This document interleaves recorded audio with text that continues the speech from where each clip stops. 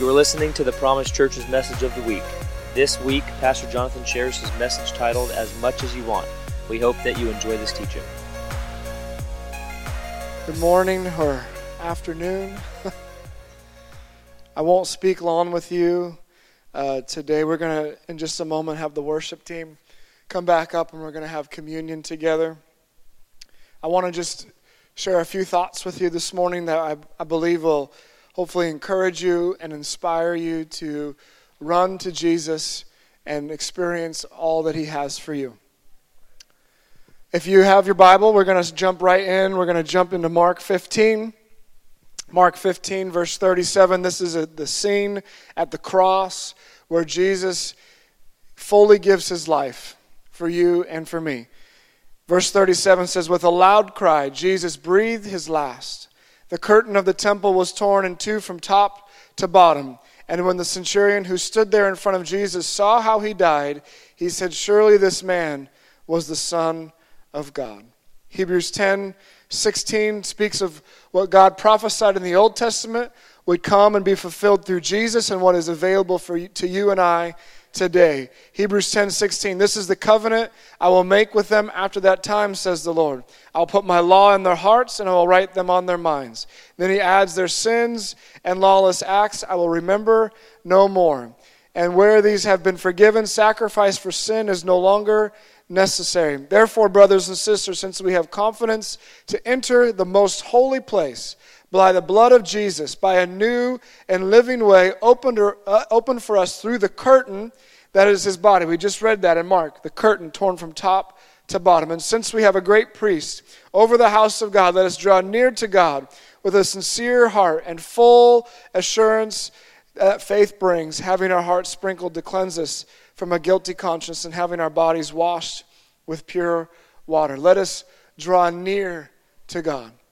Today, the title for this brief message for you this morning is As Much As You Want. As much as you want. You can have as much of Jesus as you want. Through what Jesus did on the cross and shedding His blood and dying for you and giving His life fully for you, and in a sense that veil being torn, which was His body to open up a way for you to be into His presence and not die, you have access and have availability to have as much of God as you want. It's up to you. It's up to you. I remember I grew up in the I was born in the mid-'80s, but really and essentially grew up right in the early to mid-'90s. Can I get an amen? In that time, there was something that was a phenomenon that was taking place that changed my generation. It was called the all-you-can-eat buffet. I had grandparents on both sides of my family, my mom's side and my dad's side, that loved to take the family to the all-you-can-eat buffets. Sizzlers, Izzy's. Can I get an amen? I was raised by the all-you-can-eat buffet. There was nothing greater than going to these places and having plate after plate of food that you wanted.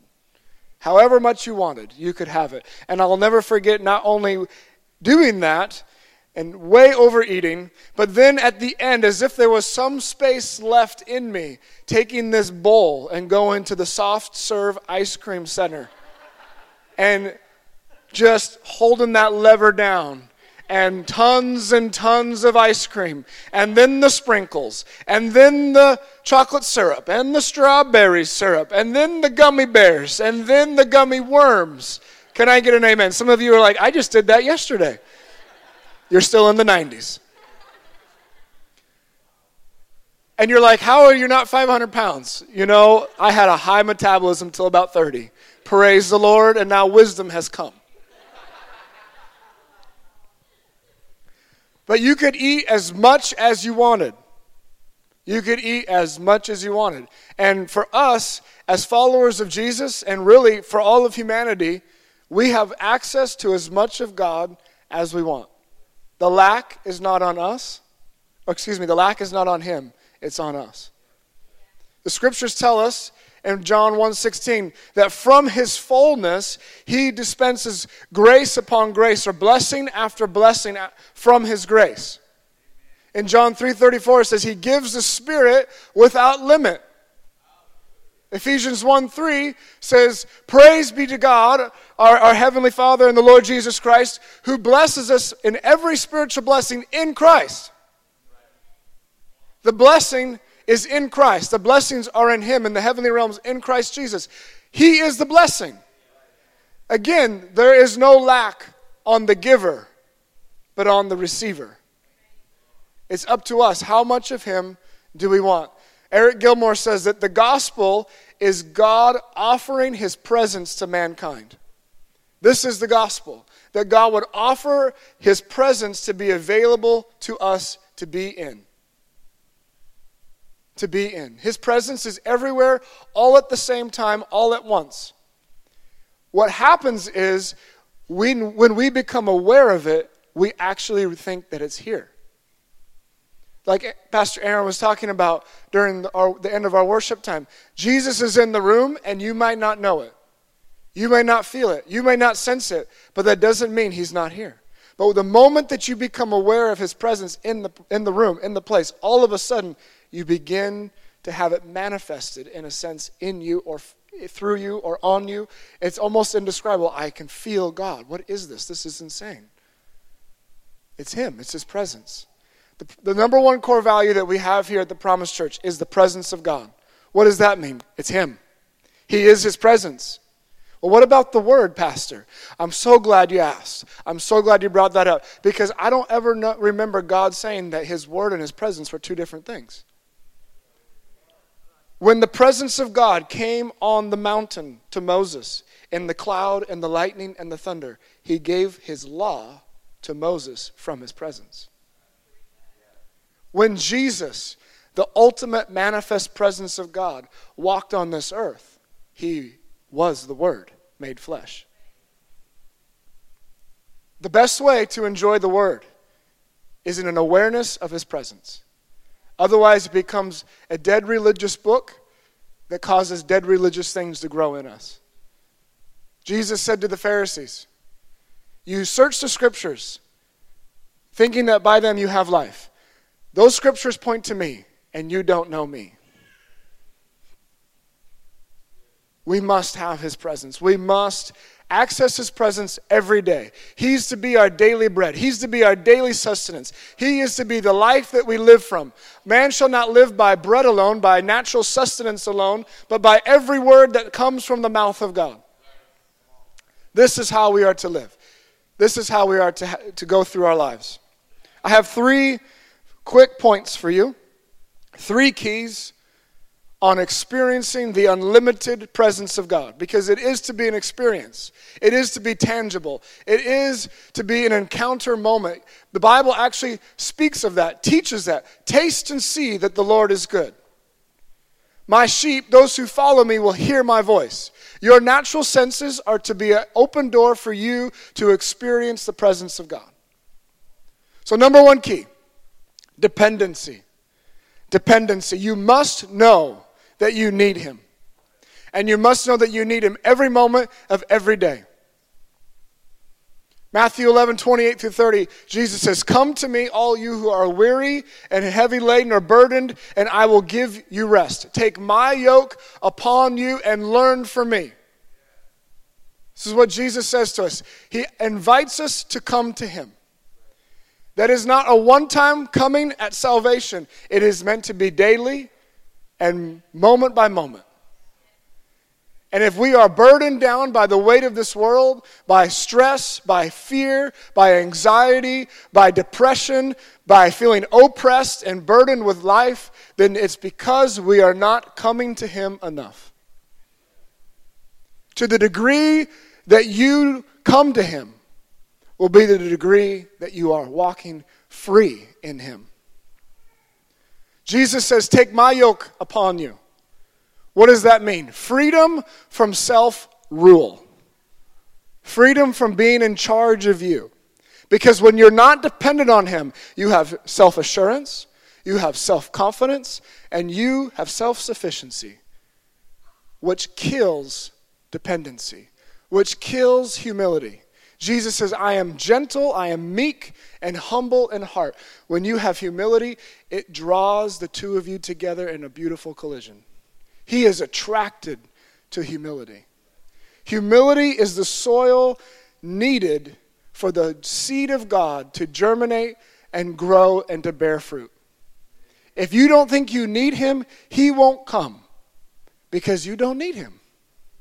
But the moment you're desperate and you depend on him for everything and you have died to yourself and you have said, Jesus, I need you more than anything else, what happens?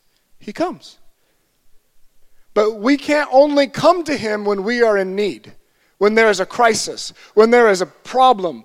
We must know that we need him every moment of every day and depend on him for everything. If Jesus said, I only say what the Father tells me to say, I only do what I tell him to do, I can't do anything of myself, how much more do we need Jesus?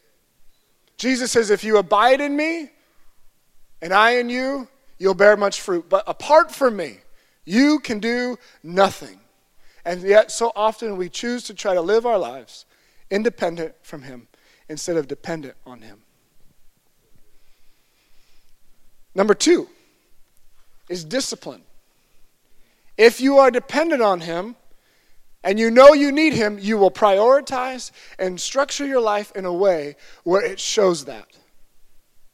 Where he is at the center of your life and you make decisions on a daily, moment-by-moment, practical level where you put him first.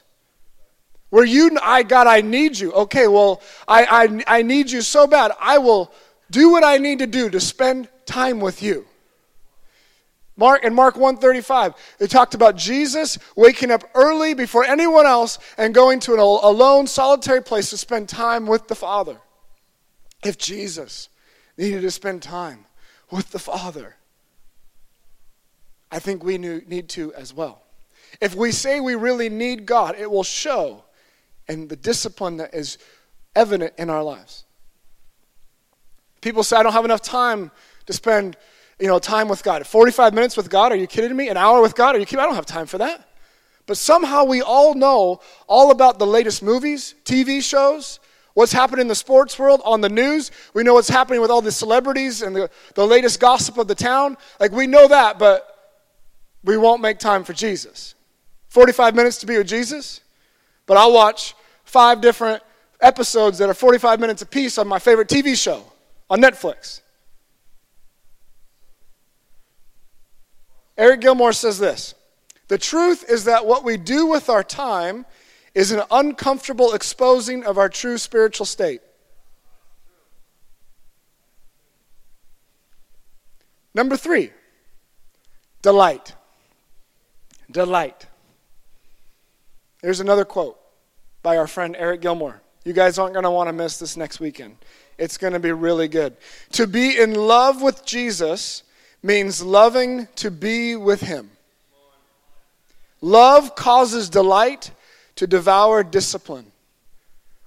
I don't view decisions I make to spend time with God as discipline because I look forward to it. I enjoy it. I want to do it. I wake up excited to spend time with Jesus. It is not an obligation. It is not something I feel like I have to do to fulfill my role or my job. I want to spend time with him. And you should too. He should be the delight and joy of your entire existence. You should want to wake up in the morning excited to be alive because you get to spend time with him. Psalms 37:4, delight yourself in the Lord, and he will give you the desires of your heart. Why? Why will he give you the desires of your heart when you delight in him? Because he will become your desire, and therefore he will give you himself. And nothing else in this world will really be something that you crave or desire or pursue because you're pursuing him. And all of a sudden, all the other things you used to really want, they fade in the background, and then he begins to bring them back to you. Because if he gave them to you too early, they would have destroyed you. You would have had no attention or time for him. But now you've given him your attention, you've given him your time. He's your delight, and now he can trust you with those things. In his presence is fullness of joy. He's to be our delight. He is to be our source of joy. And in just a moment, we're going to partake of communion. And in a sense, we're to remember what Jesus provided for us on that moment when that curtain was torn from top to bottom and his presence was made available for all of us. That was what took place. And now we can actually participate in his presence and be with him all the time. We can remember what he has done. We can celebrate what he has done. We can honor him in it, and we can receive the full benefits of the cross, of what he has done. One of the best ways to have him be your delight, one of the best ways to be dependent on him and to make decisions in your life, to center your life on him, is by remembering. And Jesus said, whenever you do this in remembrance of me. And so we're going to do that right now. If you could stand with me. The ushers are going to begin to pass the bread and the juice, and our worship team is going to lead us in a moment of worship as they're passed. And I just encourage you, put your eyes on him. Focus on him. Worship him. Let your heart open to him. If there's things in your life that you know have taken his place, if there's things in your life that come before him, this is a moment for you to surrender them. If you know that he is not your delight, if you know that the way you live your life does not show full dependence on him, begin to talk to him about it right now.